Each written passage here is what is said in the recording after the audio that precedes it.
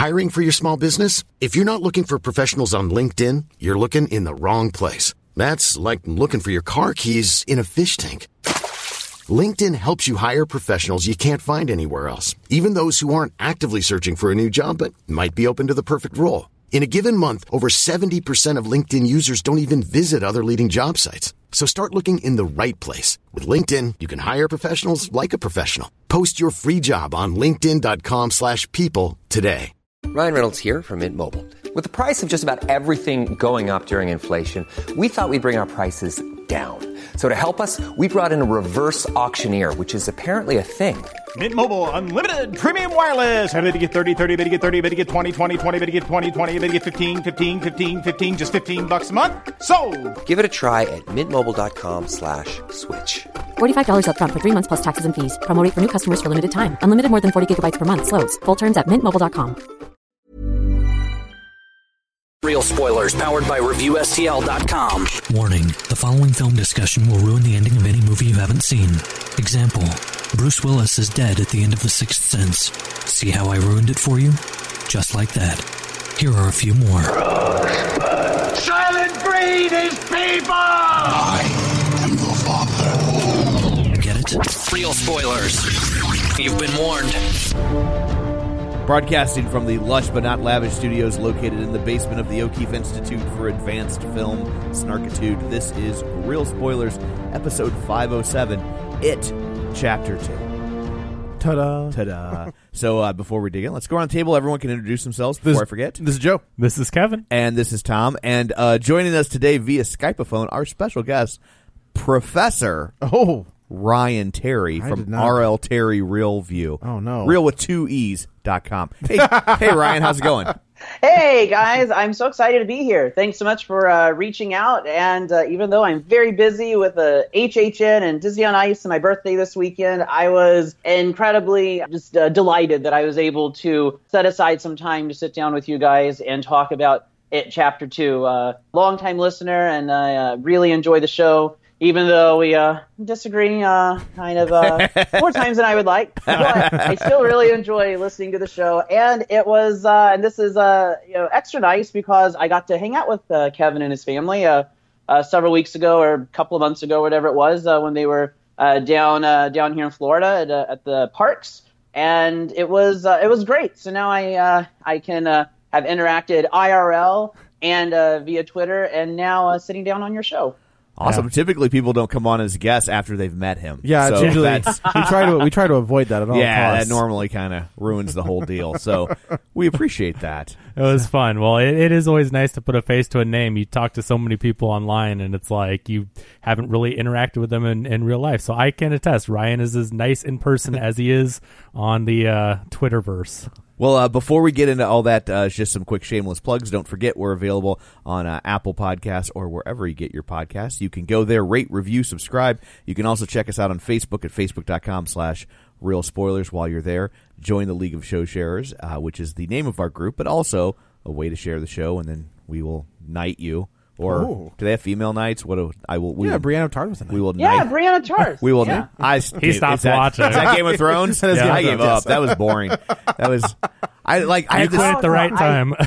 I think I just died a little. I had the same problem with Game of Thrones that I had with like trying to read the Lord of the Rings book. Like there was too much. It was too much information. And I'm like, I feel like I should be taking notes on this. And then I'm like, if I'm going to put this much effort into learning, I'm just going to learn real stuff. I'm going to go to school. I'm just going to like read a history book or something. This is too much. Not to made take up in. history. Yes. That wasn't real history. This whole time, I'm thinking that I'm reading a legit history, and now I feel like my entire world has imploded. That's what I do. I'm implode worlds. I'm a ruiner of things. So, also don't forget our Patreon account, patreon.com/Real Spoilers. $5 a month gets you bonus content like the Quentin Tarantino retrospective episode that you guys just did, that was a long one. And the joy of knowing that you gave us $5 this month. So, anyway, there's all that. Let's dig in to It Chapter 2. That's like it's always fun to start your podcast off with a hate crime. So this feels to me like it was 5 pounds of put into a 2-pound bag. Like I can't It's like the movie or the scene? The movie. Okay. It's very long. Very long. And I'm also struggling to find what to cut. I think, you know what I mean? Like, it's all... Here's what I think their problem is with this movie overall. And overall, I enjoyed the movie. Yeah. But it's definitely flawed. Yes. Somewhere, I hope they do a completely different edit of this whole thing. Of the second part? The whole thing. Because if the book, and it's been 25 or 30 years since I read it, but as I remember, the book built a lot of its tension by toggling back and forth between the two stories. Sure. Like the original TV film does. Right. And so it's like the adults would reference things that happened when they were a kid, but you hadn't gotten that part yet, and you're just like, what does that mean? What's going to happen? How does this play out? Where's the other guy? Like, you're just kind of wondering these things. And this movie, I think, especially the second one, would benefit from doing that. And I think they were trying to recreate that because they were. I think the kids were so popular in the first one that they wrote extra things to put them back in. So they ADR'd Eddie's voice, right? That they changed that kid's voice. Oh, they changed his face. Really? They used de-aging technology on him because he had grown so much. Eddie or Richie? Wait, which is the kid from Stranger Things? That's Richie. Oh, then never mind. That's Richie. But I think so. Eddie did too.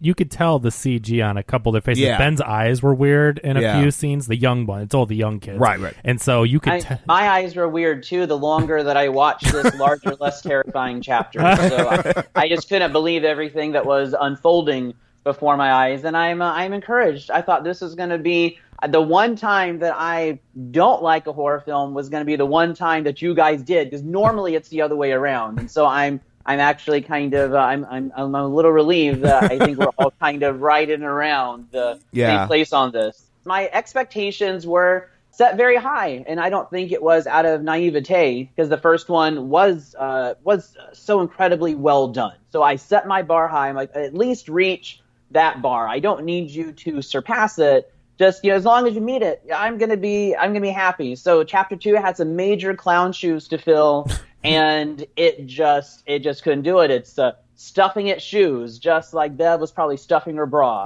when she was a kid. So we've got individually, there are a lot of really good components that in and of themselves work really well. But the execution was just really sloppy, and it's like breaking the cardinal rule of don't rely upon your flashback to tell your main story was broken over and over and over and over, and it just feels very it felt very empty. There's just little connection with this one, and I think the point of a supercut with even if it's still 5 hours long collectively, whatever, but just cutting between the present day and the past, I think could help it a lot.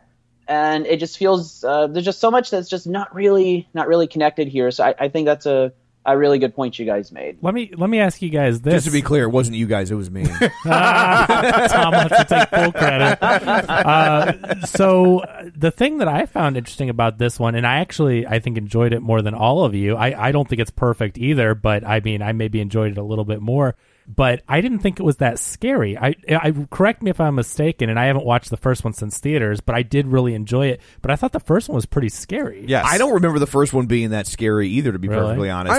I felt like this had more scares in it. I feel like different scares. Like all the scares in this were like jump scares. Right. But I thought the first one, especially with the danger surrounding the kids, was really terrifying and creepy. I will agree that I think that the first one did a much better job of creating the ambiance of Derry. The atmosphere of dread. Yeah, of Derry, of something being seriously wrong. I thought that scene in the library in the first one, that was scarier than anything. The scene with Mrs. Kirsch. And the only thing I see wrong with Derry in present day is it is a town full of bigots. That's about all I got out of Derry is like, this is a place where you're going to go log on to Grindr and you're going to be the only person on there, maybe two other people. Yeah, but those two other people are going to beat the bejesus out of you. Right, those two other people are looking to beat up the other guy who's on there. I think the scene with Mrs. Kirsch was on the level of the library scene. Which they shouldn't have put that in the trailers. If that was that was the one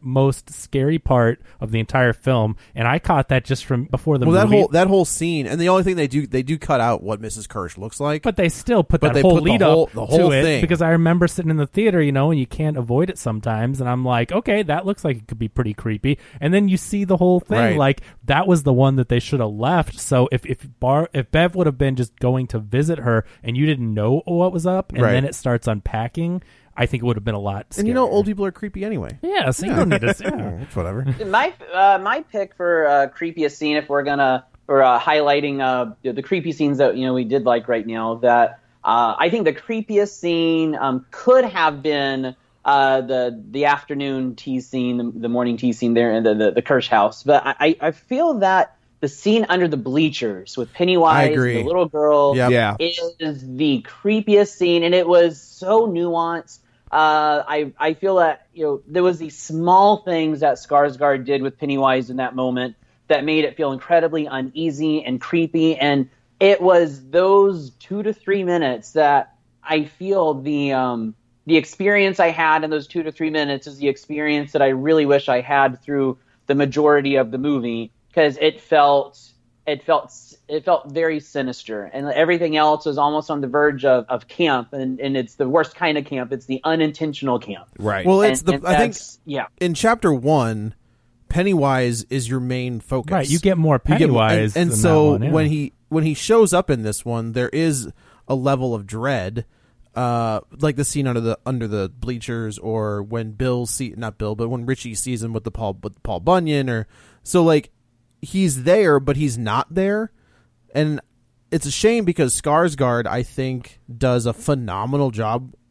He's given almost a thankless task where he has to follow Tim Curry. He's Heath Ledger to Tim Curry's Nicholson. It's exactly right. Yeah. That's exactly right. Oh, I like that analogy. That's really good. And the thing is that although I thought that Skarsgård was very good, very creepy in the first one, but I think the other thing that I have a problem with this one having even less of him and being less scary is I didn't even think in the first one that his Pennywise was as creepy as Tim Curry's. I think that Curry's scene with Georgie to me is creepier. That scene with Georgie with Skarsgård is creepier than the Tim Curry version. That might be a little better, but I just think the design overall, I think the original Pennywise, and I know that I grew up with that one, but I still comparing them side by side, I think the Tim Curry just personally is a more disturbing, creepy because Pennywise. He looks real. It just he just looks extremely he looks like terrifying. He looks like a human. Yeah. Whereas Skarsgård version has like the bigger head, the Megamind. Yeah, exactly. And a lot of it's CG. I mean, the distortion on his face, while it is creepy imagery, it's still CG. And I think every time you add CG, which this movie's very CG heavy, like the design of the monsters and creatures is a good design. There's a lot of really creepy imagery, but it's a big CG monster running around. That is where I lost it. There's no physicality there. Yeah. So they're way too big, and that's where it really falls into the camp territory, because we've got these they look fake, these giant monsters that look fake. Why are these so big? The creepiest monsters are the little ones that we see, like at the dinner scene. Those are far creepier than the giant monstrosities that are about to smash our head together with their saggy boobs. And so it's not it's laughable. It's like I shouldn't be. I mean, I like horror movies that I can laugh along with.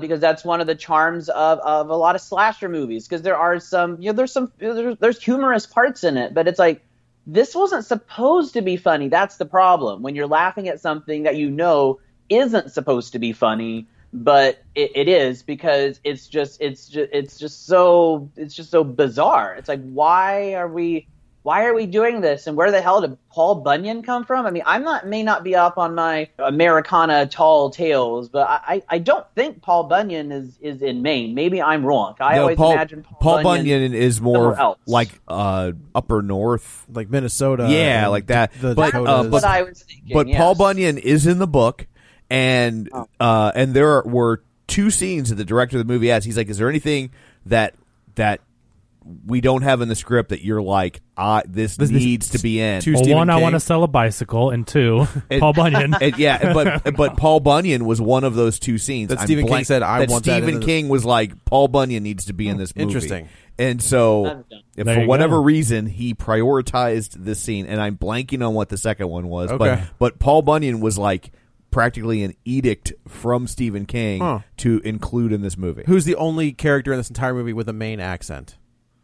Like the Stephen King character we see is the only one that is rocking a Maine accent. I was like, okay, he sounds like Judd. Yeah, like that's exactly. Okay. Yeah, I mean, John Lithgow didn't. He wasn't rocking his Maine accent back when we were in Pet Cemetery. So he would. If you go back and I just rewatched that like a week ago. It drops in and out. So he's got it in some scenes. He doesn't have it in other scenes. So like that was a problem with it. Anyway, so It Chapter 2 starts off. We're 27 years past the first movie, and we've got a gay couple, and they're enjoying themselves at the county fair. Or the dairy fair, I guess. And they are attacked by who I thought was going to be... I didn't realize... I thought he was going to be somehow related to the kid from the hospital. Yeah, I thought so, I thought he was going to be like his son or something. Or that somehow they had never aged and that they're just kind of this constant bully threat in this town. Yeah, well, I mean, we do know that he has... there should have been a connection because I was talking with my friends last night when we were waiting for one of the houses who had read the books. And I read the book, and I haven't read the book. And I learned from them that this scene is in the book because I questioned them, like, why was this just seems like so out of left field. This is not connected to anything. It feels like a lazy plot I feel device. like, okay, so here... simply there to put Mikey where he's supposed to be to see it, and we never revisit any of this. It is in the book because they talk about Richie being gay. Like Which we never really revisit that either. We plant all these things. They definitely allude to it. They allude to it, but they never really pay it off. I feel just at the end with the plus E. Because he carves in, it was Richie plus, and you never saw it, but it was Eddie. Oh, okay. He was in love with Eddie. Gotcha. So that was the payoff. To me, where I think you get the Paul Bunyan I didn't read scene. it that way. The Paul Bunyan scene. I didn't. Because they were alluding to it, and then the plus, you're waiting the whole time, and it was like plus Eddie. Yeah. That wouldn't be just a friendship thing in the heart. Right. So was Eddie gay too? No. He obviously was married, but I guess that doesn't mean anything. Well, that doesn't mean, No, but I think Richie and that's probably leading to, like, it wasn't reciprocated. You know what I mean? It was just... Sure. Yeah. It was unrequited. Yes, exactly. But I think, like, the scene with Paul Bunyan where Pennywise is like, I know your secret. Right. I'm going to tell everybody your secret. Right. Like, we should tell everybody your secret. Yeah. And he says earlier, he's like, I love that scene where he's like, I don't write my own material. And Eddie's like, I knew it. Like, those two definitely have, like, a relationship that is contentious, but also, like, we're best friends. Well, they pick on each other more than anyone else. They are the two, and they are the comic relief of this movie. Like, them together... Yes. When Eddie gets stabbed in the face and like he stabs I can't think of that bully's name. Bowers in the chest. He's like, you should really cut that mullet. What is this, the 1980s? Yeah. Like as he's got a knife, like, a knife wound. Yeah. Or he's like, is it that bad? And I didn't like Eddie as an adult at all. So his direction was really poor. I mean, I'll give this movie its casting. It's a master class of casting. I mean, the cast that they picked. I mean, with a little help from CG, I mean, looks like the kids, and I think the people that were selected were great, but unfortunately, only McAvoy and Chastain and I guess Hader to an extent had good direction. Everybody else had like the direction. It was just lacking in direction. It's like, I mean, you have a great cast here. Why do we only have three, not even standout, but three good performances? I thought everybody else just kind of phones it in. I thought Hader was the MVP. Yeah, I agree. I think Hader saves this movie a lot. I think this will be the performance. Hader, to me, is the new Robin Williams. I think Hader has the ability to do the ridiculous comedy, right? But also has, like, do you ever see what was the one he did with Kristen Wiig? The skeleton twins. Yeah, that's a next level performance. Like, he's insanely good in that movie. So I feel 1 hour like, photo. That's one of my favorite Williams performances, and it was probably the first time that I saw him do something completely unlike anything else I had ever seen before. Yeah. And to that point, I can see the similarities in the Hader and Williams in this. So I'll concede. Thank you. I'll give him. He'll allow it. But I still feel that the McAvoy, Chastain, and Hader are the only three who really give us anything. I pretty much liked them all. I thought Mike's performance was a little weak, but I pretty much, I mean, I really liked Ben. But in defense of Mike, his only job in the movie was exposition. Right, yeah, totally. That's what I just... That was his... That is the only...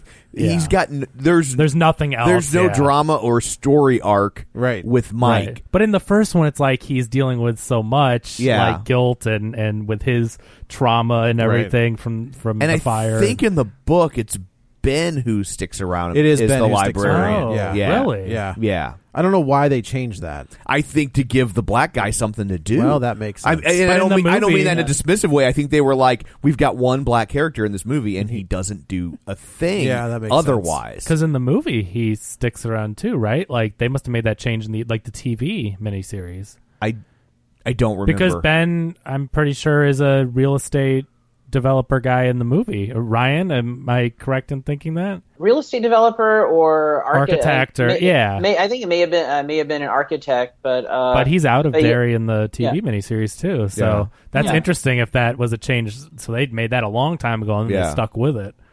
Yeah, maybe it's been so long since I've seen the made for TV. The only thing I remember about the made for TV movie is that part 1 was really good, part 2 was really dumb. Kind of like here, and I won't say part 2 is dumb. I think I really enjoyed part 2, but I think part 1 is a better movie. Yeah. Well, part 1 is where we have so much more character development, and then we have so much less character development here in chapter 2, and I think that's one of my biggest criticisms is the inability to truly connect with and empathize with the characters. Ultimately, I didn't care who died. And it's like, that should not be the case. I should really care about these characters and what happens to them. And I attribute that to having because we're not cutting in between, like in the TV movie, like every other scene is adults and kids. We've actually, separated the two, and we have, this is where all of our adult actors are.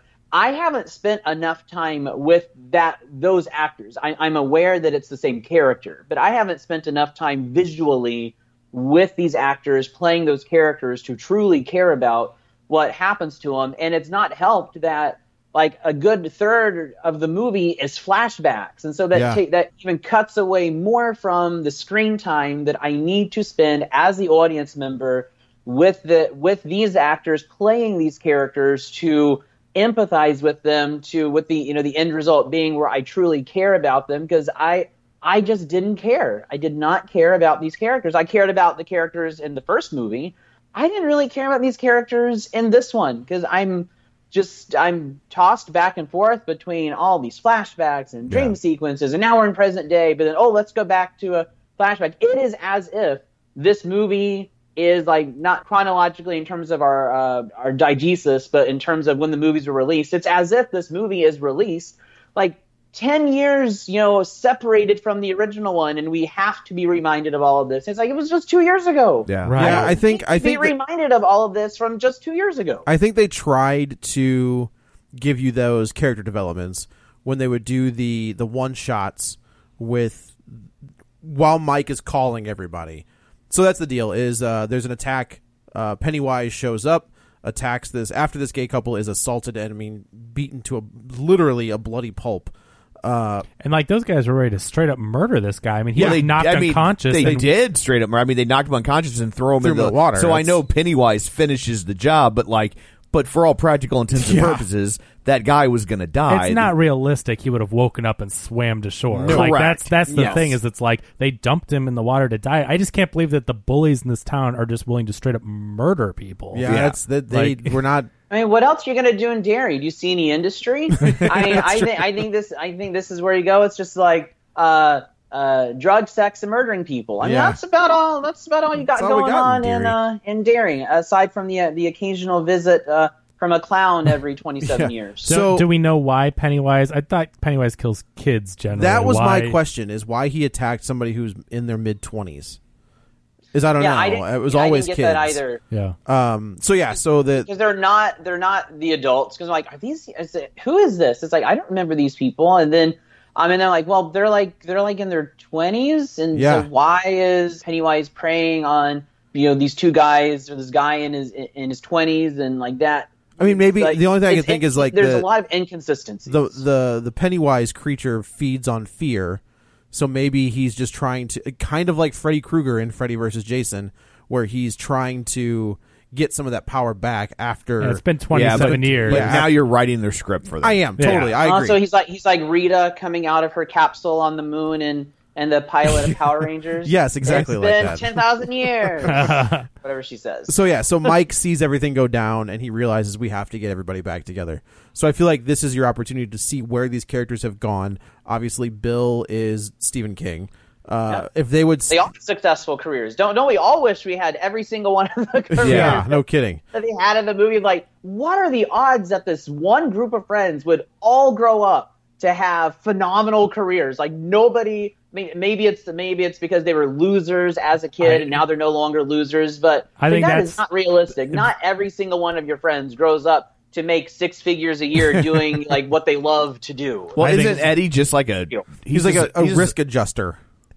Oh, that's right. Yeah, he's like a risk adjustment guy. Yeah. But it's like, I think that's a sweet ass Escalade. Yeah, I think it's a little bit of that. I don't know if you'd say wish fulfillment, but it's like, yeah, don't worry, kids. Even if you're a loser growing up and not popular, you'll grow up and be successful, and the losers will be just the bullies and the punks that have no jobs. Like, I think it's a little you put in the loony bin on the nose, but But yeah, I think so. Like, I do like the joke where Bill is trying to finish. He can't finish a book. He can't finish a book, but his endings suck. I think that was kind of. I think that was a direct shot at Stephen King and at this book. Oh, for sure. Yeah, absolutely. Yeah, we didn't have the blood orgy. I'm like, I was sitting there waiting for the blood orgy, and there's no blood orgy in this movie. That's at least we didn't get a turtle and a spider fighting. We did get a spider, but we didn't. He didn't fight a turtle. They took the turtle out. That was not necessary. Yeah. So we, he's the Stephen King version, and if they would have said that line once, I was fine with it. But they keep hammering that poor dude throughout the movie about his endings, and I was like, all right, not all of his endings suck, right? Like, there are some good, and the writer also said it's not supposed to be Stephen King. Okay, so I mean, obviously he's involved in the movie. They're not directly trying to make fun of him, but that's how most people are going to read it. But that's how I read it. Exactly what they're. Like, well, how self-reflexive, because the ending of this movie was anticlimactic and sucked, so it's just better like than the book. Books and the scripts that better than the book within the movie. Yeah, still better than the book. Which and we've talked about The Shining, where it's just it's a completely different. It's almost a completely different movie altogether.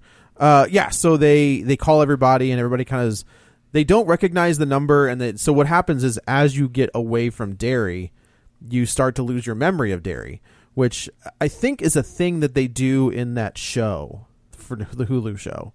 The Castle Rock? I feel like when that character, the main character, leaves Derry, like, he doesn't remember everything, and then when he comes back, his memories kind of start to come back. So they all kind of have forgotten about each other, even though they went through this horrific experience. And I think that would play so much better in a different edit where he's reaching out like, you got to come back, and you're like, what? But as a viewer, you'd be like, come back for what? Right? Like, what happened? Yeah. And I just feel like that's how you open your movie, maybe, right? And like the tension of that scene is completely gone because we know what happened. We all know. So when he sits there and makes phone call after phone call after phone call, and you're like, dude, we get it, right? And it becomes just exposition for where they are now, instead of establishing who these characters are and then going back and seeing how they began. Right. It's a great point. That's a good idea. That's a very good idea. I think that the flashbacks, if we wanted to have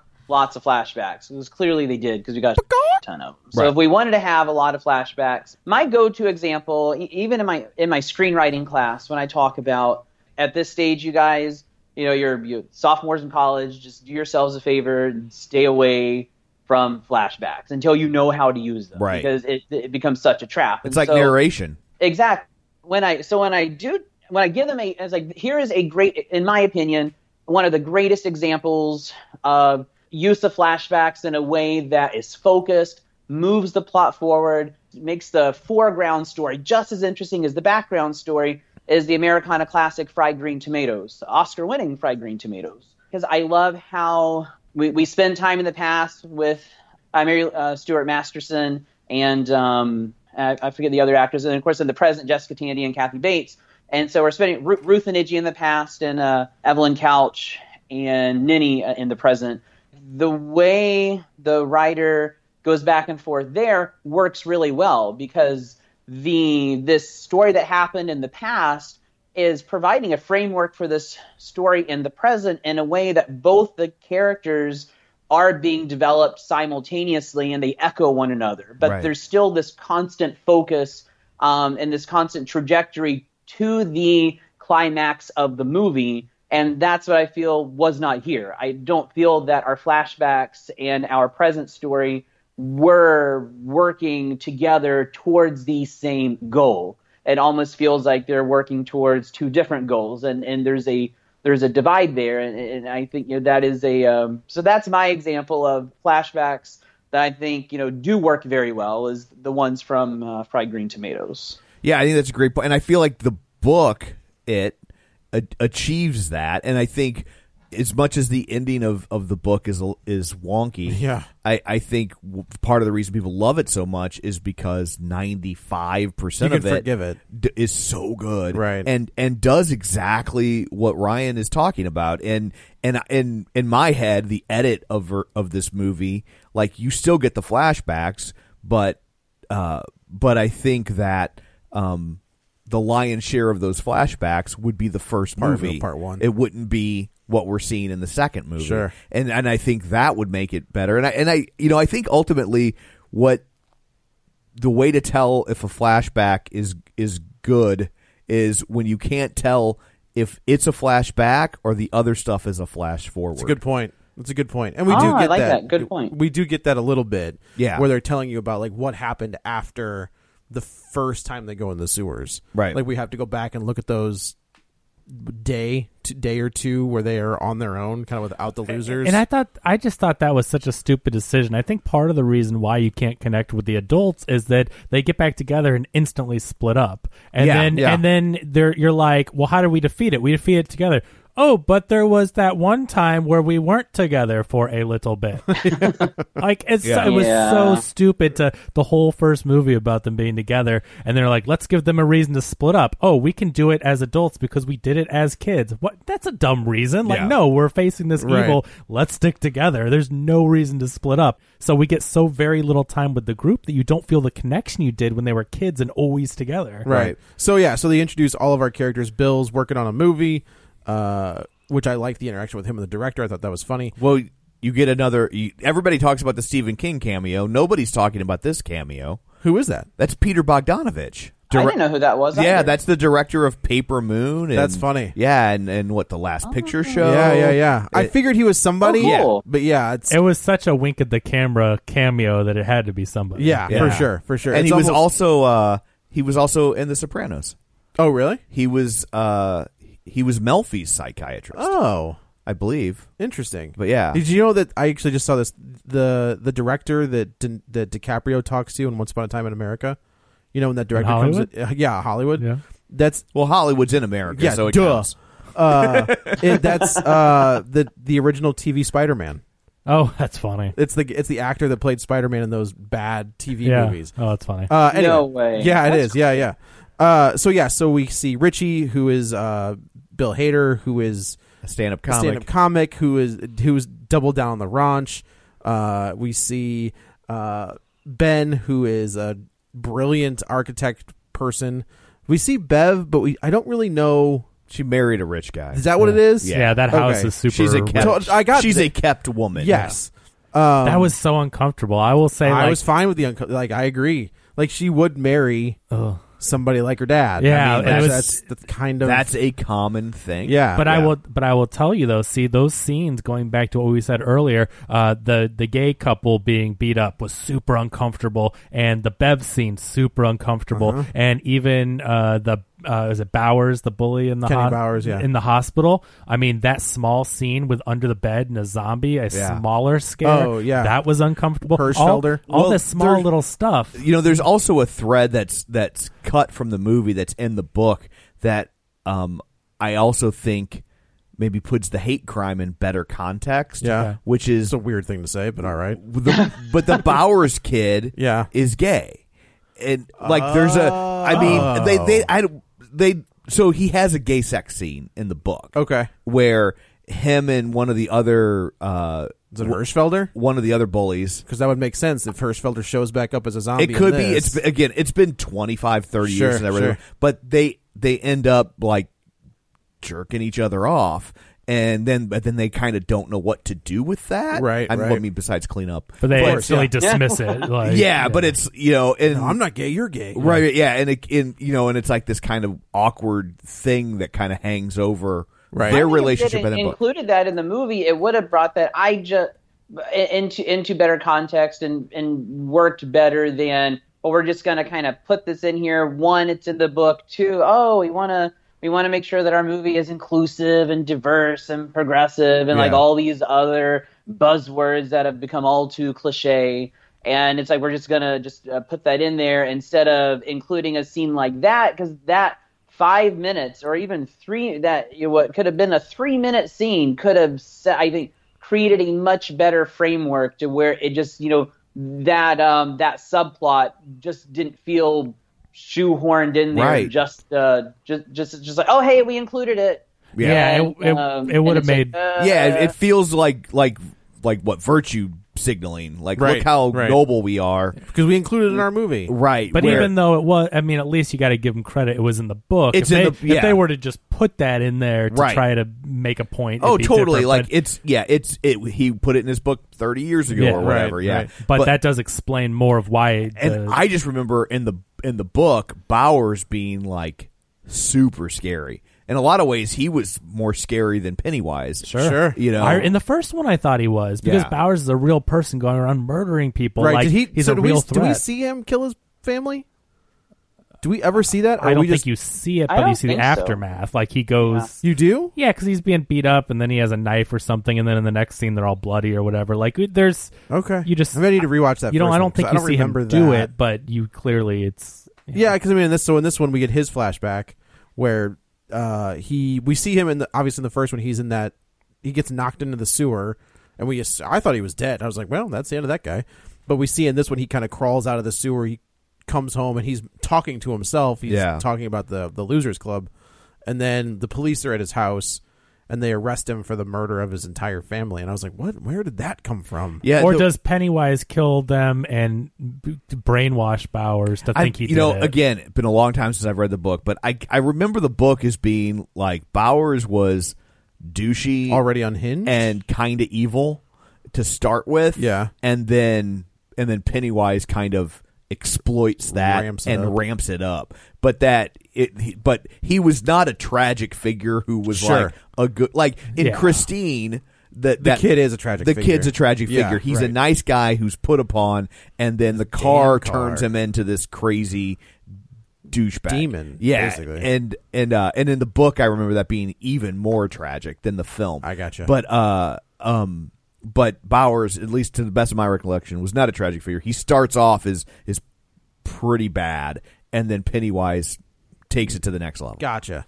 So the kids come back, and it's James McAvoy, Bill Hader, Jessica Chastain, and then 3 other guys. I couldn't help but to think that McAvoy is doing one of his voices from Split. The stutter is absolutely a voice from Split. I just with Split he has so many different things, and he's is he British? I think he's Scottish. Or Scottish. I'm sorry, you're right. He's Scottish. Well, when you're American, they're the same. It's all the same stuff. So he's European. He's from the UK. Right, yeah. So he's Scottish. He's Scottish, but he does these American voices in Split, and so his American voice for this is definitely a choice, like the same choices he makes. Well, I think the stutter is. Yeah. I think his voice.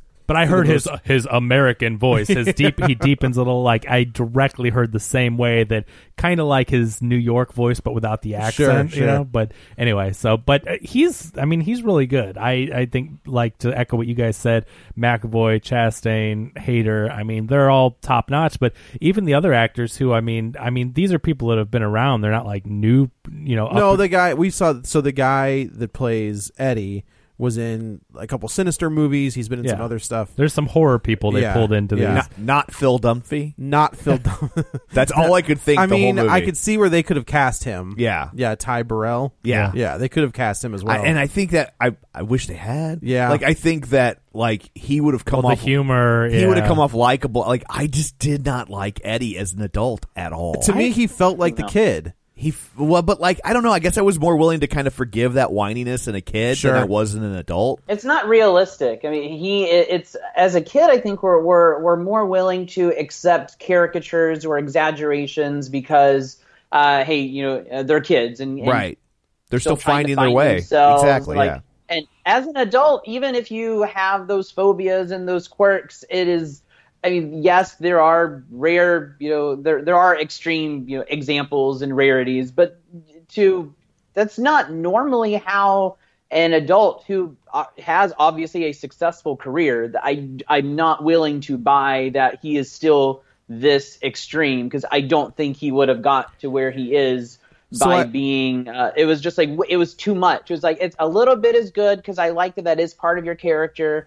And it shows me flaws because the last time you want in a movie are flawless characters, and so that's your flaw. So I don't think that he is that character. I think that he becomes that character again when he comes back to Derry. That's a good point. They start to become who they remember. Then they should have explained. Well, that they better. did kind of. I feel like because throughout while Bill is not in Derry, he doesn't have a stutter. Right, and then when he comes back to Derry, he has the stutter. So I feel like.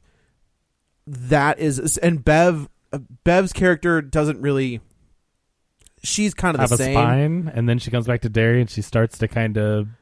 But she didn't have a spine in Derry either. I mean, not with her dad, but she was still, I think, a stronger character, like standing up for the. She was stronger as a kid than she was. She wasn't quite damsel in distress, but she was a hell of a lot stronger as a kid. Right. Yeah. So I feel like Eddie's character.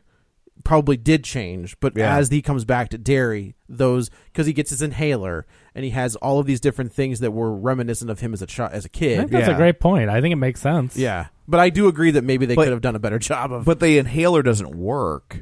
Like the inhaler, but he doesn't know that it's a placebo. Yeah, you know, like it's just one of those things that I feel like he starts in the book, to revert. He found that out though. He finds it out in this. Does he? Okay, yeah, he finds out when he's a kid. Right. He finds out that it doesn't work. Yeah. So I feel like he's just reverting back to that character and just going, you know, talking to the creepy pharmacist. I guess I just didn't get that to that degree with the other ones. I didn't like the. I got you. The performance. Yeah. It was just too nakedly needy. I gotcha. So that was it needed direction. That's what it needed. So it didn't get it. That was James Ransone is Eddie, Jay Ryan is Ben, Isaiah Mustafa is Mike, and then Stanley is Andy Bean, who we don't see too much. And it's tough because anybody that has read this book, we know what's going to happen to Stanley, right? So or have seen the original miniseries. Right, it's like, you know why. In the original one, does he write something on the wall though? In the original miniseries, like, does he write something in blood on the wall? Yeah, red rum. So everybody and then you see his picture in black and white with over the overlook. Yeah, overlook. Hey, we did get that kind of that homage, the "Here's Johnny" reference in the movie. Which I thought that was. I did think that was weird. I didn't like that. I didn't either because I'm like, why would that be in this? It just took me out of it. It did, so it is. Was that Bev's dad? Who was that said, "Here's Johnny"? I couldn't even tell. It was so fast with the people that he was changing into. I forget. But I'm like, why would that character know or have a reference to Jack Torrance? Like, so here's the thing: there is a connection. Like, if you go through their books, like in Pet Sematary, they reference Cujo, right? Or in I think Mike's character, his parents were somehow related to Dick Halloran from the Shining and the Overlook. Yeah. And then there's a murder at a black nightclub that they set on fire that kind of leads to that, and then it also leads into another Stephen King book. Crap. Well, that's like the premise Rose of Matter or Castle something. Rock, though, that all of these, that these universes are connected, and that's why I'm willing to accept it, not just as a horror junkie, but just I know that all these universes, like he was pioneering universes before Iron Man would hit the screen in 2010, and so we have these stories connected, and that's what I like. Even in the Pet Cemetery earlier this year, when you see the sign to Derry, it was like Derry 12 miles or whatever, and so I like how. There are those little things, and we don't have huge plot connections, but it's little references, and that's what makes it feel more like a real world. Because it's these little things that are connected to each other. So here's what I agree, like that Stephen King, I mean, he does that in his second book. Oh, in The Dead Zone, he references Carrie. Yep. And wasn't like the girl had similar powers or something? Well, Dead Zone, like he could touch and see your future. Right. And like they make a reference to like there'd been this fire at the high school and all the kids were trapped in, and it was like, and like back then that was mind blowing that these books would connect in such a casual manner, right? Yeah. But I think the other thing that bothers me about the Here's Johnny thing, because I get what you're saying, Ryan, but like, is that he wouldn't have heard Jack Torrance say that. So well, but he could say. But I think what Ryan's saying though is that it's still kind of like in that ectoplasm, scariness stuff that goes on. But that's in the movie, and it's not in the book. And Stephen King doesn't like the movie, and so I'm just like, so they put a reference to the movie. They put a reference to the movie version that he doesn't like, and so it's like, and again, but that's part of why it takes me out is like I'm suddenly doing the pop culture algebra. I am in my curious head. as to like what they're going to do with Dr. Sleep, like if it's going to be closer. It's a sequel to the movie. It is, but there's a Dr. Sleep book. It's so it looks to me. I know, but they're going to reference the movie. Okay. too. Are they gonna? Well, I know they're referencing the movie in terms of the scenes we have with the blood elevator and the twins, the theatrical movie. But I question. It's like, are we using that as our visual reference because that's what more people are familiar with and what is artistically better than the made-for-TV series, which was closer to the book? So it's like, is Dr. Sleep is it like a sequel to the book? And then we could use the TV movie with Rebecca De Mornay as the example, or is this a sequel to the Kubrick the loose adaptation of it? And so I'm like, what are we being a sequel of? Or, in terms of the narrative, is it the narrative that we have in the Kubrick movie, or the narrative that we had in the TV miniseries? Even though we're obviously using visually references to the Kubrick movie, and I don't know. It's like, are we? And I'm excited to see it regardless, but I do wonder that. What are we a sequel to? I'm reading the book at the moment. I'm halfway through, and I just read The Shining. So I literally am reading them back to back. And excuse me. And the book, while it features an adult Danny Torrance, and it uses the backdrop of the Overlook is like this thing that happened to him. It's really not a direct sequel in the traditional sense. It's not. Other people have The Shining, right? Yeah, it's like he like not hooks up like sexually, but he like partners up with this teenage girl who also has The Shining, and then there's a group of people that are out to like kind of like vampires, but not really, that are out to try and kill her because they need her powers to live. They feed off of that, and like, but it really, like, regardless of how you feel about the movie versus the book, you could make this an adaptation of this book, and you don't need what occurred in the book versus the movie to be identical for this to work on either level. Like you could probably view it either way and be fine, is my guess. Because there's like Dick Halloran's only like, at least so far, he's just like in the opening scene, which takes place almost immediately after The Shining. But then after that, it fast forwards to him as an adult. It's Mike Flanagan, so game on. Yeah, that's who's directing that. Yeah, So this our kids and adults get back together. They're having like a sit down, and they notice that Stanley's not there. This is where we get they all start to remember things, and they start to remember Pennywise, and it starts to freak them all out. And Richie's like, I'm leaving, so I don't want to do this. Like, we can come back in 27 more years and figure this out. And they're like, we'll be 70. And he was like, cool. No, I'm not doing it. So they kind of start to split off. Then we get, you got to mention CG, Chinese food freak out. Right, which is really gross. Yeah. The fortune cookies kind of, they break them apart and they all kind of have one words on them. Good design's just very CG. It's just anytime you get the CG, it just takes you out of it. But this is the worst CG in the movie. Yeah.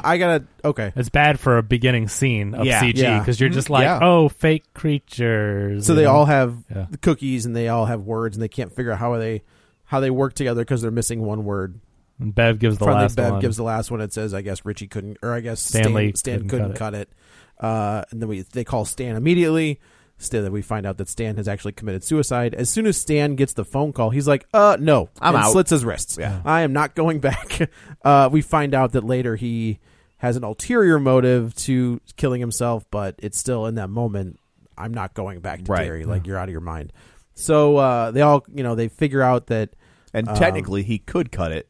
He did, and he Literally. did cut it. He cut it twice. Yes. That's one thing that I thought the exact same thing. So I'm like, but he did. But I think that's it's Pennywise messing with him. Yeah. So they go back to the hotel. All of them are like, nope, we're not doing this. Like, he just killed... Does anybody work at this hotel? That was another concern. Like, what? They had free reign of the bar and of the whole place. Like, what? It's one of those kiosk hotels, just like at a lot of fast food restaurants. You go in, so that's all you have to do there. And it's so all it automated. keeps the prices low because no one's going to come to Derry and spend $100 a night for a room there. So you got to keep the prices low, and you keep the prices low by throwing up a kiosk. Yeah. So you go in and you pick your room, and there free full bar, right? Fully stocked bar. Because I'm just like, they didn't show one employee working at that hotel. You don't see anybody in Derry. It's crazy. So basically, Mike is freaking out because he gets this story. He knows the story. So he tricks Bill into drinking this weird root water. And goes to this super trippy... I thought this was kind of cool. I liked the idea of cutting back and forth between Mike doing the ritual with the Native Americans, right, and then Bill having his minor trip. And this is where the movie loses me. Mm-hmm. When you get the origin of Pennywise, I'm out. I don't want to know. Well, it's like, if you're going to tell me that he's an alien, I've checked out. But if you keep him as this Native American this Wendigo, basically, I can deal with that. Well, thanks, Stephen King. I mean, I agree. He's light. He's a bunch of balls of light. That's right? it. I mean, it's just like, I don't when we get to the end, and I'm just like, I was checked out at that point. Not that it was too long, but when you get the whole spider fight, I was like, Pennywise. This is the root of the problem, and we've already touched on it. Pennywise is super creepy as a killer clown. Right. Yeah. That's super creepy because clowns exist. Clowns have killed people. Clowns are real. That's why Bowers is creepy. You could have a kid be crazy and murder people. All the realistic stuff that could actually happen is scary because it's real. When you get into the supernatural monsters, especially CG and unrealistic, it just starts to be like, well, that's just a big fake thing.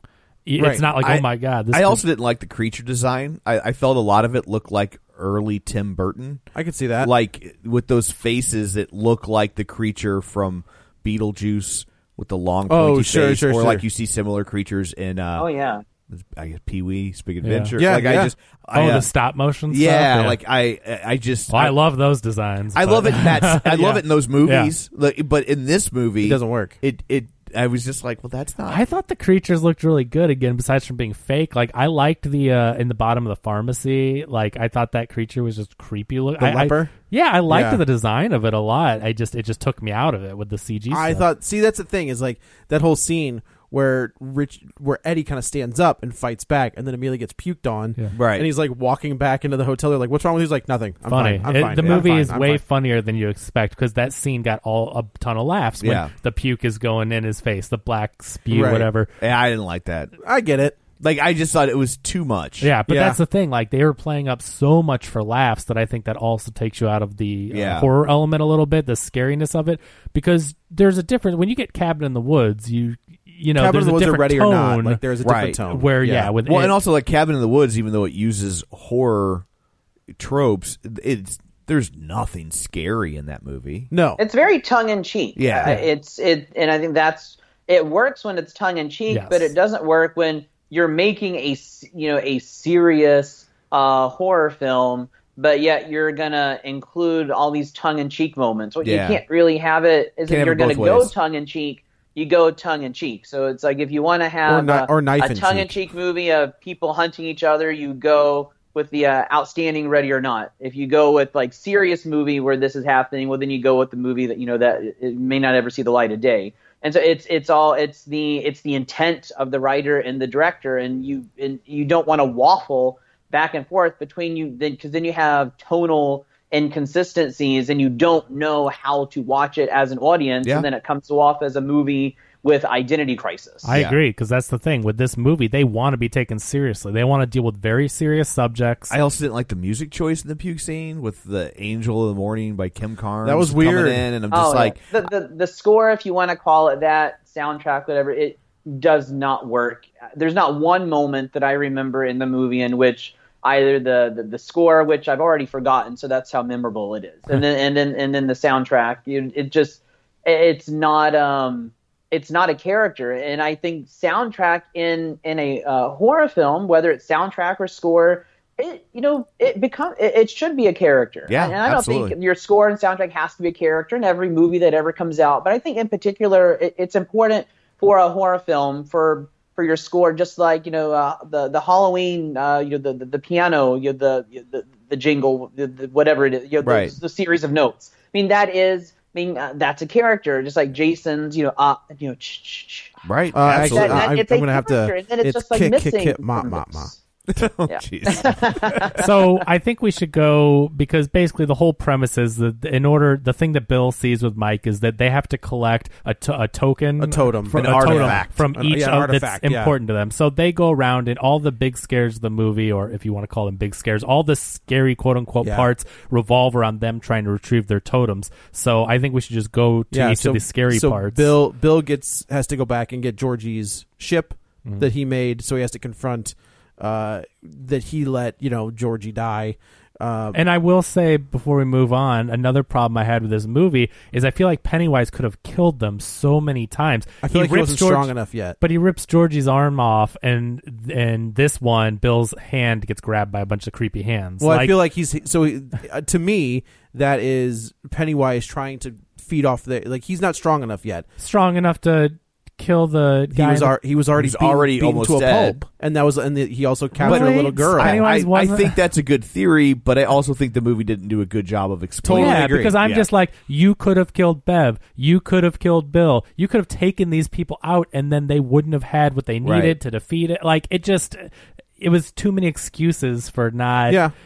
For getting them all together, because we don't lose anyone until the very end. Well, we lose Stan.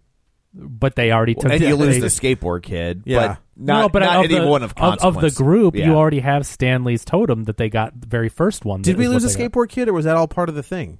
I'm assuming they made it like it really did. I thought he was messing with him. You didn't hear what happened to the skateboard kid? He grew up to be slamming on his guitar on MTV and married a girl that wrote a song about a girl he used to know. So, that was one thing that bothered me, is I'm like, Pennywise had them at so many points. And I agree. We know from watching the original and from the first movie, it's like we know that he feeds on fear, but they never address that. Yeah. And none of it felt really that scary. So I think there was a disconnect there on what he was trying to do, and they needed to present it in a different way, because to most people it's just going to come off as he let them all escape. Right. What, you had them all and you were being dumb. But yeah, I totally get that he was trying to scare him. I just feel like, he was strong enough to kill the little girl and the guy in the beginning, like Bill's hand was in there. I think if he can generate a bunch of hands to grab him, he can open his mouth and bite his arm off. Unless he's weakened by the Losers Club because they beat him already. Yeah, but he came back and killed those other two first. I mean, I don't know all the rules. I'm just saying it presents itself. I don't think they know their rules. It presents itself as there are lots. So Bill gets Georgie's boat. Richie gets a coin from the movie theater / arcade. Bev gets the letter that was a hard scene to watch too. Again, because it was real of him playing games with that guy, and then he's trying to impress Bowers. Like, I felt so bad for Richie. Yeah, it's also a nod to that maybe Richie was gay. Well, definitely, yeah. But even though it wasn't alluding like I think he was not hitting on that. No, kid. no, absolutely. That not. was such like 80s trash of like, Yeah. oh, you get, like Right. that was such a bully. Like, oh, you want to own my little cousin? Yeah, it's so stupid, but I mean, believable in this context. I just mean it's like you felt so bad for him because he did nothing to deserve that, Right, Other right. than be one of the losers club kids, Yeah. and but So Bev gets the letter that actually, the Ben wrote that Bill that she didn't- thinks is from Bill. Yeah, Bill. I'm trying to think. What did Mike get? I think Mike got something. Ben had the notebook, the yearbook page that he never got rid of. Right. At that point, Bev is like, Right. "Oh, maybe I'm supposed to hook up Yeah. with you instead." All now right. that you have Now- washboard abs. Yeah, exactly. jeez, did they? How much did that guy work out? I know. He that was was all CGI too. Yeah. Speaking of that casting choice, I really like because he physically looks like a guy who used to be overweight as a kid, and then you just really worked out and hit the gym a lot. As like his body frame and his face, and just like he really did look like that kid 27 years later. Yeah. And I can't say any of his acting really stood out to me except for that touching moment between I liked him and him, Jessica though. Chastain. But I think the he look- did a good job, but he really looked the part. Like I was sold. I Like, liked this- him. I wasn't familiar with him. I looked up. He was on that show Beauty and the Beast, the television show. So I guess he was the main character in that, which is not like an adaptation of the cartoon, but it's I don't know what it was about, but it's called Beauty and the Beast. He was the main character in that, but I liked his look and I liked his. I don't know. I just think that he had for that character. I feel like he portrayed that, whether it was like looking longingly at Beverly. Yeah. You could tell he really cared about her and the things he was dealing with. So not that familiar with his work, but I'm like, yeah, He was thought, fine. I thought all the casting was good, really. Yeah. They may not have all been MVPs like Hader and Chastain, but I thought all the kids and the adult counterparts did a really good job. Yeah, I agree.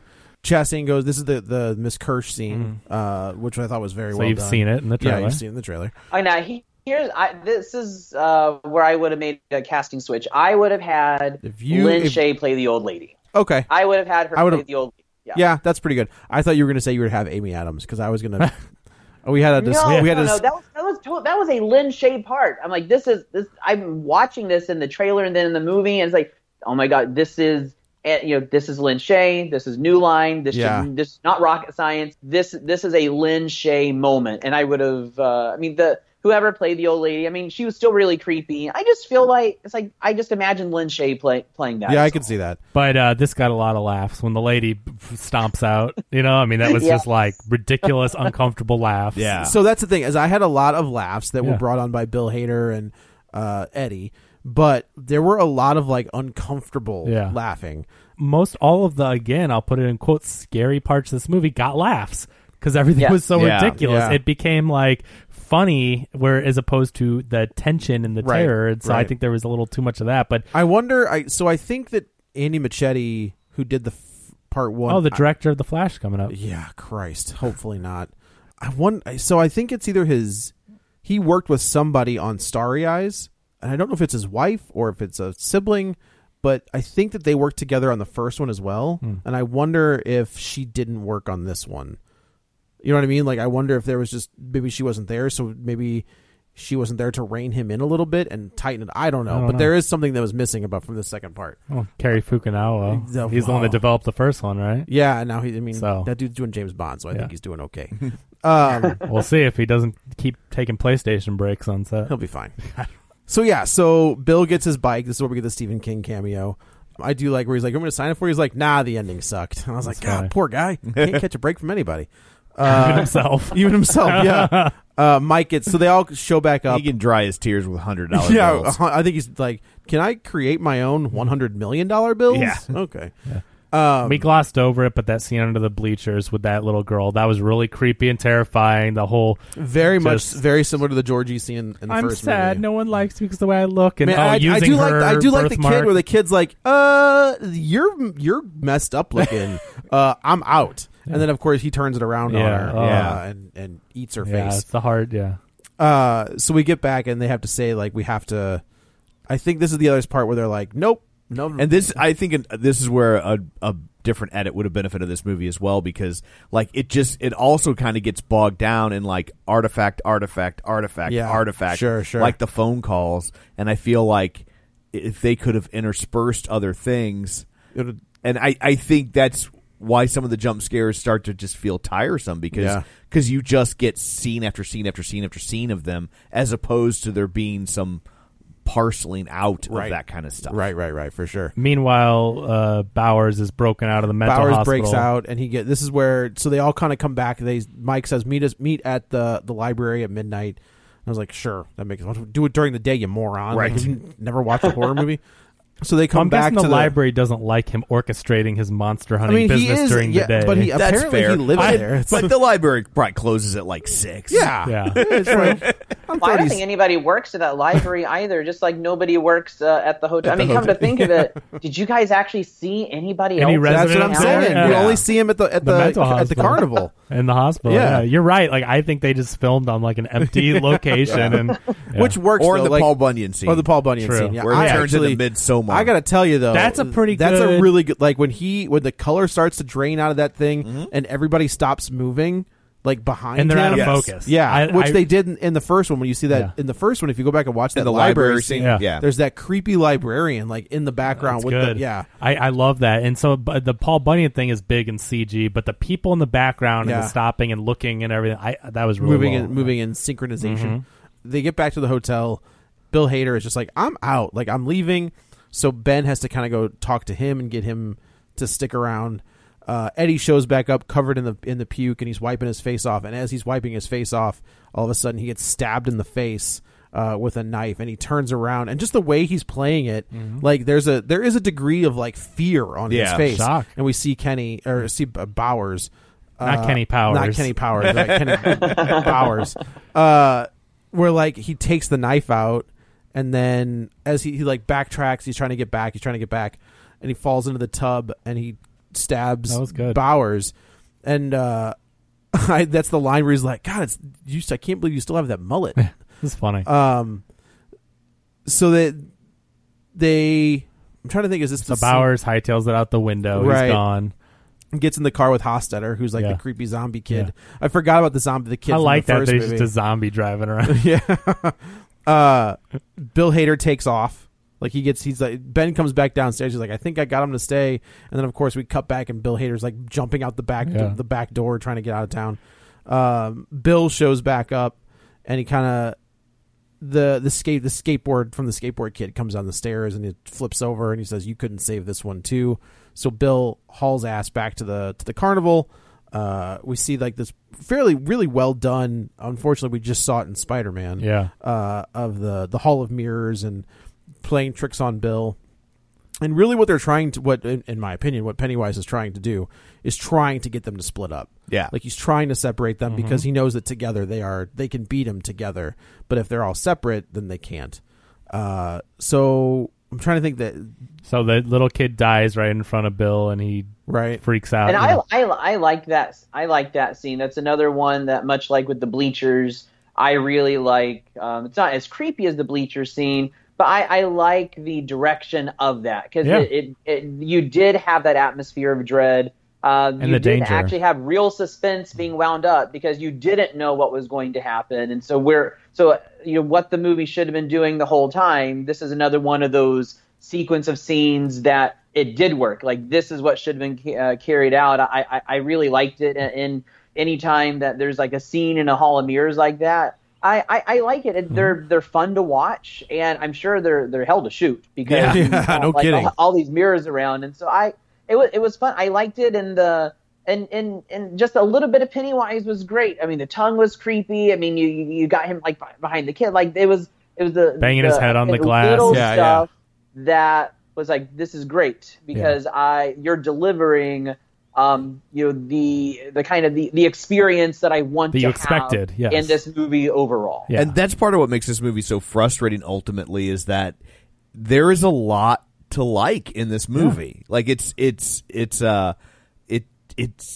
Yeah, it's just frustrating. There's I like it there's a despite lot. the shortcomings. Yeah. I enjoyed this movie. You know, I mean, I would put it at like maybe a 7 out of 10. You know, somewhere in there. If I decided to fair. ballpark it, I think that's because I fair. really enjoyed it. It's not great. It's definitely not perfect, but I enjoyed the experience of going to watch it. Yeah. But these little things are frustrating. We're like, why couldn't they have just? They were right there. Yeah, It was so close. It was very close. Yeah. So basically, I'm trying to think how they get. Anyway, they get back together. Yeah. Is the bottom line, and they go. They go down to the sewer. They get where back it to the all- sewer, and we see some flashbacks. Oh, we should say that they go to the club. That's what it is. They go to the clubhouse Oh, that Ben had made, and they find the thing from Stan. Like the Well, they found that first. That's what set them off on their Yeah, totem. Yeah, right, they- right. they But find we his- should say that yeah. Stan's totem is there. Like that's where. Yeah. Yeah.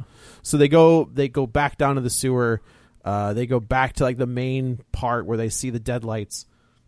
Can we say the scariest part of this movie is thinking of how many diseases they're picking up in I the don't even want to sewers? think about it. It's too gross. To Eddie, me, Eddie was I'm right. like, I am so freaked out by them in that dirty I sewer do water. love that they reference the gray water. Yeah. Like he was like, oh Yes. great, gray water. right? Perfect. I just the whole time I'm like, oh, it's giving me the skeevies. and they go underwater. I was like, yeah, nope. it's just Yeah. so Nope, gross. That's They're- gross. It's like that's not clear water. I hate to tell you, It's but gray water. we're in sewer water. Yeah. So then instead of where like the initial fight took place in the There's first like a movie, whole hatch. That there's a goes- whole nother part of it. Yeah. So they That I drop. didn't see. It somehow didn't come across as a hatch in the when they were down there before. Well, 'cause But it all looks- of a sudden it appears. It does look like if you wouldn't, because they never get up close to it in the first one. This time they're like climbing up on the hill or whatever it is, and they can see that it's like the hole. So they climb down into the hole, and we realize this is where it kind of lost me. I was like, it's a stupid like rocket ship. Well, and when it comes back to it, this is what frustrated me because the descent down, I'm like, they're gonna climb quickly out of that. Yeah. Do you realize how hard it would be to get back out? Because when they go down, I'm like, there's no way they're getting out that way. They're going out a different way. Right. Nope. At the end, They climb they back up. they just rush out of it before the place Yeah, collapses. they get Like, out no, very easily. No. So they burn their totems, and they think they've got him. Yeah, the lights go down into the thing, like the ritual, but we didn't know. We saw a glimpse of it, but Mike had scratched out a side of it, Right. which apparently, I guess someone survived to then inscribe the fourth side of the I thing, guess. Yeah. which is they all died. Like, Yeah. who told that story? But anyway, Yeah. Some kid that was watching. I don't yeah, know. so someone inscribed that, so he scratched it up. It is like they are. Everybody's like, you lied again. Like Mike Yeah. lies a lot in this movie to get them all together. Which you got to sympathize with Mike. Like he knows he has to get them together. So like, I mean, he does what he has to do. Right. So they all kind of. This is where now they all have to face their own fears. So there was the scene in the first movie where Bill walks in the basement, and this is the scene where like you see Georgie off in the distance, and he like Pennywise comes up out of the water. They have a young Bill and older Bill have a confrontation, and Bill overcomes his fear. I like this scene. Yeah, Bev is. I like it when he takes the air gun or whatever and misses or shoots him in the head. Yeah. Yeah. Bev. Apparently I think Muchetti said that there was more blood in this than there was in The Shining. Like there's more blood. Wow. Like this whole like this A lot of scene, blood in that elevator Yeah, but scene. they say I think that like because this is so contained. Yeah. Like there's more of it. Yeah. In this scene, This So- was very red. Like that blood looked very That was goopy. real and yes, they did a good job. It was syrupy. The physicality. Yeah. of that. But this is where you get the here's Johnny. Right. And she's like in a bathroom stall, locked in there, and people Well, are that's kind of from the first movie. I think is she's in the stall and they dump like their Yeah. lunches or trash on her. But I this think. time, blood's coming from the toilet. And her Right. dad's trying to beat down the door. Yeah, and and it's- you I see think Pennywise Mrs. keeps changing. Kirsch is there. Yes. Yeah. And then Ben is in the clubhouse and he's covered in dirt, filling up, like burying him alive. right? And then Richie and the other guy, Eddie, do like the three doors, and I was like, this is a comedy, Right. Like Yeah. this was a tone shift Sure. where Yeah, this like, was very not Abbott and scary at Costello all, meets scary. Frankenstein. it's very Shaun of the Dead, very scary. yeah. Where like they open the one door and it's just like it's a Pomeranian. He's like, oh no. I really liked him, the Pomeranian. I mean, I enjoyed this humor of it. I was and- fine with it, but it's just a weird shift Yeah. in this scene. Sure. where you've Especially this late into the Yes. film. Yeah. I enjoyed it on its own, but I do get how it I was- gotta tell you, I might even take these two actors in stuff together. I liked they had good chemistry, Yeah. and I like the way they played off of each other. So like if they can maybe parlay that into not it chapter 3, because obviously spoilers, we lose Eddie. Yeah. but like those two guys together, I thought were very funny. I think it was Brad Hyan told me that in the first movie, in the closet, you see the top half of a body, and in this movie, you see a bottom half run that's out. pretty good. That's pretty funny if they separated in the two movies the top half and the bottom half. So he's just like, no, he's messing with us. Let's try the very, very scary, and that's where you get the bottom half. And he's like, all right, what about the not scary at all? It's the Pomeranian. And he says, next time we'll just go with a regular scary. Next time. Well, I think he says that. He's like, there better not be a next time. That's what he says. Yeah. That joke works. Those are the in a quote serious horror film. Those are the funny moments that don't cause a total tonal shift. Those are those like brief moments of levity that are so important to an otherwise very dark movie. And I wish we had more of those little moments like that. We'll just stick with regular scary as opposed to some of the more laughable moments that are like this feels like a tonal shift. Because it's important to have those to be able to laugh, instead of being scared the whole time. I think we don't strike that balance. There is an art to making a horror film that I think has been lost. Is that you can use comedy to break the tension, reset, and to do a reset to like you get them a big jump scare or you get them with some high tension, get them with a little bit of comedy. You got to ease them, so they exactly. Can scare them again. If you look at Halloween, there's not a lot of comedy in Halloween, but it is it's ramping up. Like it starts very chill and very light, and then it's like, oh god! Like by the end of the movie, your fate, whatever. But the best horror movies are the ones that are able to get you to forget you're watching a horror movie, so that they can let you be at ease and be scared again. Because if you're expecting it, if you're expecting a jump, when jump scares are going to happen, they're not scary because you go, jump scare. When you're at 11 the entire time, you get worn out 45 minutes in. Like a Michael Bolton song. Exactly like a Michael Bolton song. There's no build to a Michael Bolton he's song. Just going all. He's got a great voice. He's at 11. You listen to his version of When a Man Loves a Woman, and you listen to what Otis Redding's is that who sang it originally. It's like the original's got a build to it, and by the end, man, that guy is just gut wrenched. But he starts out. He starts at gut wrenched, and there's nowhere to go. No, then he's literally guts on the floor. Yes. Yeah.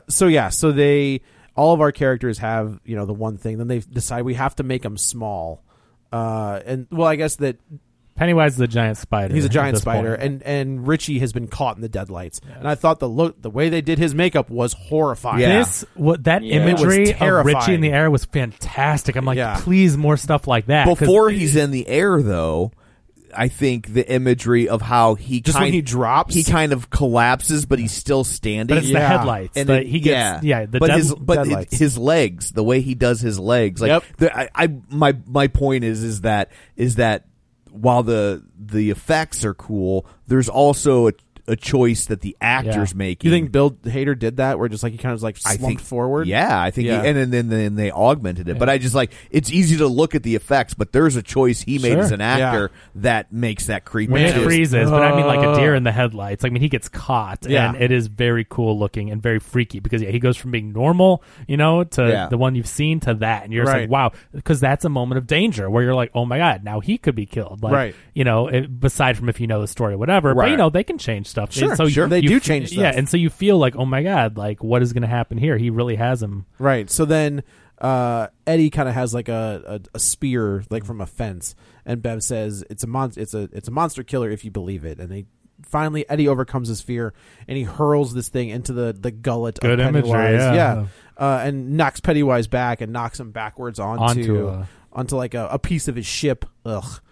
And then all of a sudden Eddie gets like a spider. That's your moment of we did it, and you feel okay. You're relaxed. They beat Pennywise. He can't move off of this thing, and then it's that shot where he's real close up. Hey guys, we did it. Whatever. Bam, and then like he gets back. And I was like, I forgot that Eddie dies, and I was just like, man, you can't. Okay, he's paralyzed. Like his spine is gone from that whole thing, so he can't. Like make it out of here. He's not getting out. No. So they finally decide we have to make him small. We have to make him believe. We have to make him believe that he's his actual form. So they all kind of just start. It's very the bullied is rising up against the bully. They're kind of using his own tactics. They are. Too bad we didn't make those other monsters in the movie get small too, and then maybe they would have been much more fun to watch. Maybe, but I feel like they didn't know. Like that's kind of like the revelation in that moment while they're in there, so they didn't know that trick yet. So they make him small, and they talk him back into the ship, and they make him itty bitty, like goopy, and his face is all sunken in. And finally, Mike pulls a sex machine from Dusk Till Dawn, and like reaches in and grabs up. Oh no, it was not Sex Machine. It was Fred Williams, where he reaches into one of the vampire's chests and pulls the heart out. And like holds it there, and then Sex Machine takes like a pencil and just stabs the heart, and they're like, "Oh, there we go." But they all grab the heart together, and they squish it, ugh. and then it, Pennywise crinkles away and dies. And then kind of they all come back to the bluffs. I guess is kind of where they are, and they jump in. Bev realizes that, I don't love Bill at all, the character that we've been building to this relationship. Yeah. I'm going to go ahead and jump ship to Abs McGillicuddy. It happens, man. It happens. So everybody kind of, and this is the scene I'm talking about with Bill Hader, where he's sitting there and you think he's okay, but he's not okay. Yeah. And he just breaks down like his best friend and the guy that he loves, whether they say it or not, that's what they're implying. Definitely. He's dead. Heartbroken. He's heartbroken. Yeah. So he doesn't want to leave him when the place is imploding after Right. Pennywise dies. He's there trying to stay with him, and they're like, "We gotta go." Right. And then they all hightail it somehow in a matter of seconds up the flight. So they all kind of surround Richie and they give him a hug, and Richie makes a comment I did not like. Is this the kissing scene underwater? Yes. Yeah. Okay, that's not sexy. Trying to hold your breath and make out for that many seconds. Guillermo del Toro won an Oscar for a very similar scene. Yeah. Don't even get us started on that. Ryan, did you listen to that episode? I don't think you did. Go back and listen to the Shape of Water episode and see what we thought of that. Yeah. But I did not. That is not sexy, because the whole time I'm thinking of like, okay, so both of them have to be able to hold their breath for very long, and then they're making out while holding their breath, opening their mouth, like they're not inhaling any water. I'm like, no, that's stupid. Stop giving me underwater makeout scenes. That's not. It's you like, try doing that and see how fun it is. It's like sex in a bathtub. Yeah. It's not fun. It like, looks good on TV. Yeah, it's great in a movie, but in real life, it sucks. But that was dumb. You're banging your head on the nozzle, and water is not a lubricant. Nope. Nope, that's not. So they all kind of go there. They decide to go. They're going their separate ways. Bill goes back to Hollywood, I guess. And he can finally finish his story. He finishes his story. Is that Bookie's writing a chapter out of the real book, or did anyone catch? I felt like they show you the text of the book. Yeah, like, I don't it had to be I don't know enough to know. I assumed it was, but I don't know. I'm just thinking it has to be a chapter out of it, because it talks about friendship or something. Right. But I did, it could have been from The Body, which could was have been Stand By Me. Okay. Yes, it was a fantastic short story. Yeah. So he gets a letter from Stanley, it turns out, and Stanley it breaks it down, and Stanley's like, I was not going to be strong enough to do this because I'm a pussy, but I knew that I could do something to bring you guys together. And he like what they're saying, which is weird because he didn't. They all came to the town before they knew he was dead. I don't think it was it kept him there to keep them together, and it wasn't. Yeah, and they needed to be a cohesive unit to win. And if he couldn't be a part of that, they couldn't win. Right. So if he was alive and not there, they wouldn't be strong. That enough. makes more sense, because the whole time I'm thinking like, okay, I was just in my head like, what did he do? Like I didn't really. Right. We see Ben and Bev are together. Mike is hightailing it out of Derry. He's finally going to Florida. He's going to Florida. Yeah. Richie, which is where Dick Halloran went at the end of The Shining. Oh, really? Mm-hmm. Yeah, they're all coming for HHN. I mean, and then I'm trying to think. So Richie goes back to the bridge, and he etches in the E. Yeah, we saw him as a kid doing R+ and a heart, and we didn't know. And then he's going over. We finally see it revealed, and I guess he did, but we didn't see it. Yeah. And then he was going back over it. Right. And so you find out that he did have feelings for Eddie, and that's kind of how it ends. So yeah, it's a shame. Like, I really enjoyed it. I would agree. It's like a 7.5 to 7.5 for me. Yeah, it is very long. So just be prepared. I had to pee. Like, I peed when Mike was getting his totem, and I was like, I made it through the whole movie without peeing. Well, I didn't think about it. Like, I didn't. I saw a 3.5 hour play with you, and I don't think you peed. Oh, you did one time. We saw each other in the bathroom. Right. But for the first, that was after the second intermission, where I'm like, you made it 2 intermissions. I did without make it peeing. 2 intermissions. That's what I was peeing. impressed about. Yes. I'm like, how? What? So yeah, I think it's a good ending. There are some problems with it, but I think it's worth doing whatever it's going to be this weekend. kind of at a 6, but I could probably be talked into a 7. So I'm right around in that neighborhood. Like it's certainly not below a 6 because it's too good for that, but it's definitely not above a 7 because it doesn't do a lot of things right. And so that I think that's the neighborhood where I am, which is pretty consistent with the IMDb score, Rotten Tomatoes score, and Metacritic as well. Last time I checked, they were all 6 or 7, somewhere in that neighborhood. I mean, that's what it is to me as well. I agree. It's flawed. There are a lot of individual elements to like, but it just doesn't pull together as a whole. Which is again why I think I would love to see Topher Grace needs to step in. And do his edit. And do an edit. Because I think that there's enough good stuff here that you could assemble a really good 4.5 hour movie and throw it on Netflix. Yeah. What I've been doing. But I think that or if Apple you whatever. could substitute a lot of these flashbacks for scenes from the first movie and let those two things work flow. Yeah, in concert, I think that it would be it would benefit tremendously. Sure. So there you go. Well, I guess that's it for this one. Let's go around the table and everyone can introduce themselves, or everyone can say where to find them. This is Joe. You can follow me on the Twitter at Joey Butts, BUTTS21. This is Kevin. Follow me on Twitter at Kevin R. Brackett. And Ryan, tell everybody where they can find you. Sure, you can find me on Twitter at RLTerry1. I love to interact with you. I love making connections with all the people that I regularly interact with, and in hopes that one day we can take our friendship from the Twitter sphere into IRL and be able to continue our really engaging movie discussions. And so please follow me. I'll follow you back, and we'll have fun talking about movies. And I do a lot of talking about theme parks as well. So please follow me, and love to get to know you a little better. My blog is rlterryrealview.com. It's real with 2 E's.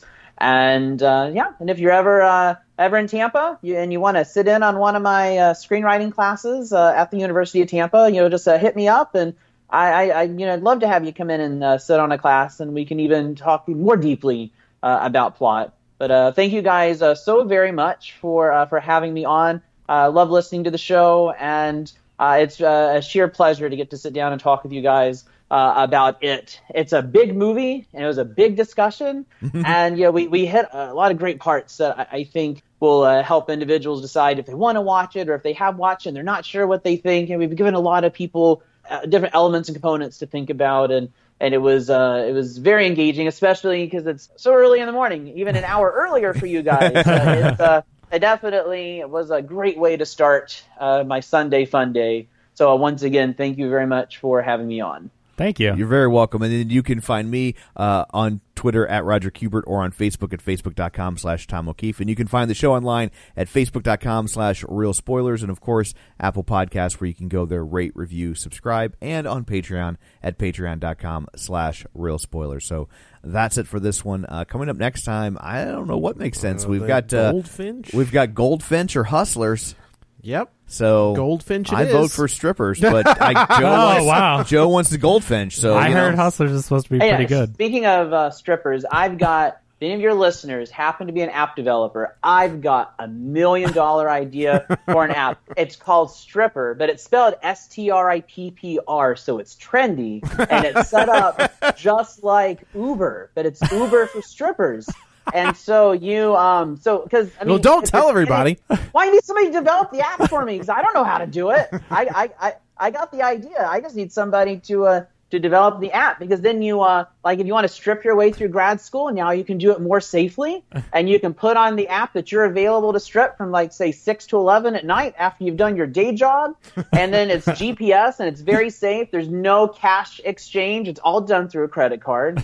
And then it's no longer a hassle to find that male or female stripper for your bachelorette party, because you just put, this is where the party is at such and such a time. They come up, they show up, they do their thing, and they leave. So it's just like Uber, but for strippers. All right. Pretty brilliant. Yeah. So anyway, we don't know what we're going to do next time, but we'll figure it out. There will be a next time. So thanks for tuning in. And until next time, Binky gets a role in a kids show. Get your ass out the way, 'cause here we come, and we springing this spectacle of Indian town. We got creep shows, freak show. Most people don't like these oddities. Most people would love them a shot at.